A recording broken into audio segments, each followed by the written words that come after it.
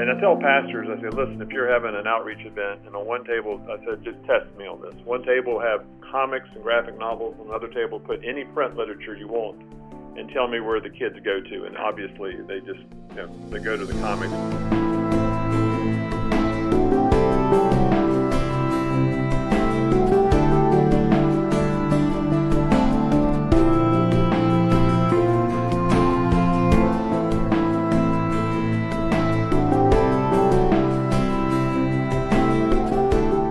This is Charisma Connection on the Charisma Podcast Network. I'm Taylor Berglund, and today I'm excited to welcome over the phone line Ayris. Art, how are you? I'm doing great. Fantastic. We're excited to have you today. For those who may not be familiar with you, you are the CEO of Kingstone and the president of Comic Bible Society. And I think that that's a pretty interesting combination of comic books and the Bible. Can you talk a little bit about how you first got involved in this? Sure. Well, I've been executive pastor. I used to be a children's pastor, and so I was really involved with big, large children's worship and large-scale children events, and just really felt God move in my heart to get involved with media. And I went through a 40-day fast and was not expecting the answer to be comic books, but the answer was comic books. But just had a lot of market indicators, Taylor. I'd go into Books A Million and just see all of these kids just laid out on the floor reading all the manga and the different graphic novels, and the kids in our church. And I just really had a passion to have people engage in the Bible. So we really found that creating a number of different comics, including Bible comics, was a good way to engage the next generation in the Scripture.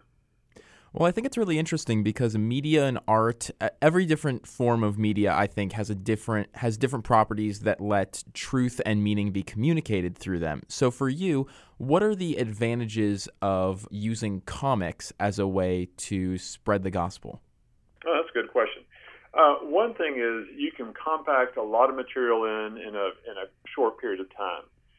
The other thing is what we're finding that this is a really good gateway to engage either non-readers or people that don't engage in the Bible, or even people outside the faith, because it's kind of a safe gateway to go into the Scripture. And I tell pastors, I say, listen, if you're having an outreach event, and on one table, I said, just test me on this. One table have comics and graphic novels, on another table put any print literature you want, and tell me where the kids go to. And obviously, they just, they go to the comics. We've done that with some outreaches we've had here. But the whole thing about the comic is it really is a good explanatory tool. Good example. After the tragedy of 9/11, the U.S. government spent millions and millions of dollars doing the 9/11 Commission report. They spent all that money, did the report. Nobody in America was reading it. But this publisher, Hill and Wang in San Francisco, did the 9/11 as a graphic novel, and it went like the bestseller list. People began understanding all of the events of 9/11, and so basically, we're doing the same thing.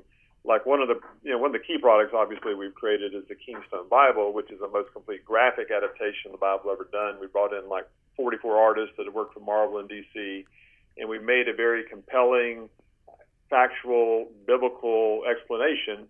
And we have a lot of feedback, people beginning to understand the Bible. Some very interesting stories. That's really cool. So then what has been the response to Kingstone in the comics industry then?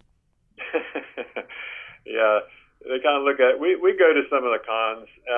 We actually, overall, I'd say it's been very positive. You get every once in a while, you get somebody who writes a nasty thing on your Facebook, like this isn't real comics or whatever. But we, of course, most of the comics industry is about the superhero, which, we understand, but we feel like we've pretty clearly identified who our superhero is. So we have things that tell about our superhero, obviously the Christ, and then we have other stories that we do. But the response we've actually had in the comics industry has been interesting. One, I've been surprised at the number of believers that we've uncovered that they've said, man, we've just been waiting for somebody like you to come along. Kind of the defining thing we do, Taylor, is we have a lot of people that approach us, say, hey, I'm a Christian, I'm a graphics guy, I want to draw for you. And I'll say, well, have you worked with Marvel or DC? And most of the time, if the answer is no, we can't bring them onto our team, because we really want, our vision is when somebody picks up Kingstone Comics and they lay it beside a Marvel or DC product, we don't want there to be any appreciable difference. And that's why we brought in all Marvel and DC people. That's really cool. So then that is a way for you to essentially ensure the quality of your product. Yes, it is, and also it gets the Christian voice out. Actually, I've been on Fox National twice. When Superman came out and they were marketing it to churches, Fox had us on to talk about what's this whole thing about superhero in churches and everything. Had a good opportunity to bear witness there.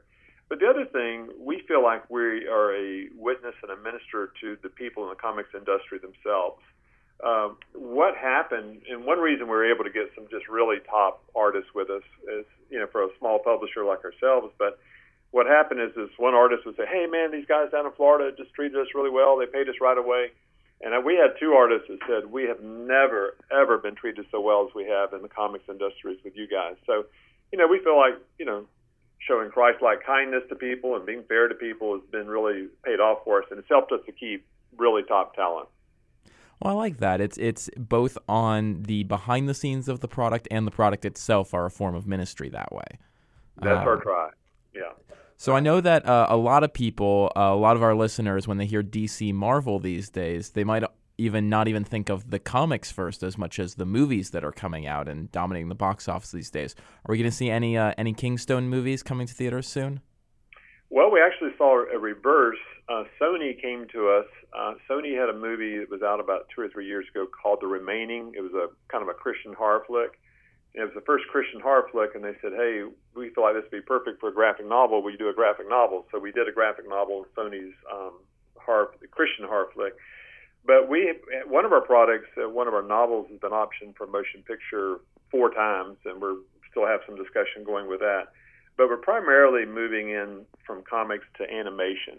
Obviously it takes a lot of money to move into film, but we've had some film success. A story that I wrote, actually called Babylon, based on the story of Daniel Nebuchadnezzar, actually won Best TV Movie in Hollywood's Next Success contest and was asked for by a couple of studios. And we ended up doing it into a graphic novel, incorporated it into our Bible. And we've had one of our artists, her husband is the vice president at DC Comics, and so we just keep getting some very interesting connections. So it's more with us right now, comics and animation. And I know that this is sometimes a difficult question for people to answer, but do you have a personal favorite thing that you've produced with Kingstone? I do. We did a story, and initially it sold well. Now it hasn't sold that much, but this is called The Last Convert of John Harper, and it's a story from the Titanic about a Baptist pastor that was on the Titanic and was just a very selfless person.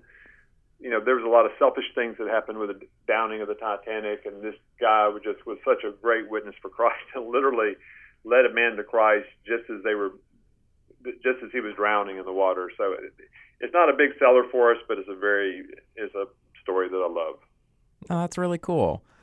So if listeners want to find out more about that book, any of the other books that you guys sell, even some of the animation stuff, how can listeners connect with Kingstone? I would recommend just going to the Charisma website, because we're going to start partnering with Charisma Media. And so I'd say just go to the Charisma Media site and just can click on one of our ads. It'll direct you straight to the website. We are coming out with an app in about 2 or 3 weeks, and they can download the Kingstone app if they want to do it digital. But that's a great way to do it. We're here in Central Florida, not far from Charisma Media, so we can always run over there and have a conversation with you guys. Fantastic. Well, I look forward to that. And thank you so much, Art, for coming on the show today and talking with us. Would you mind closing us out with a prayer? Yes. Well, Lord, it's always dangerous when the Baptists and the Charismatics start working together, God, because, Lord, your kingdom is such a great place, Lord, and it's just, there's one Lord, one Savior, and one hope. And God, may we just continue to use every tool imaginable to tell people the great news. I pray your rich blessings to be upon those who are listening to this podcast, that they want to live full and big for Christ.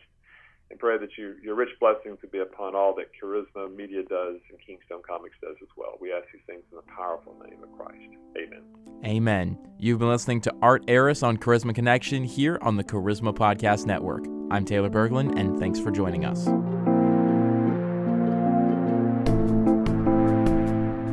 This has been a production of the Charisma Podcast Network. Steve and Joy Strang are the founders and owners of CPN. Dr. Steve Green is the executive producer of the Charisma Podcast Network. We intend to honor God with every podcast and remain thankful to our advertisers and supporters who make these podcasts possible.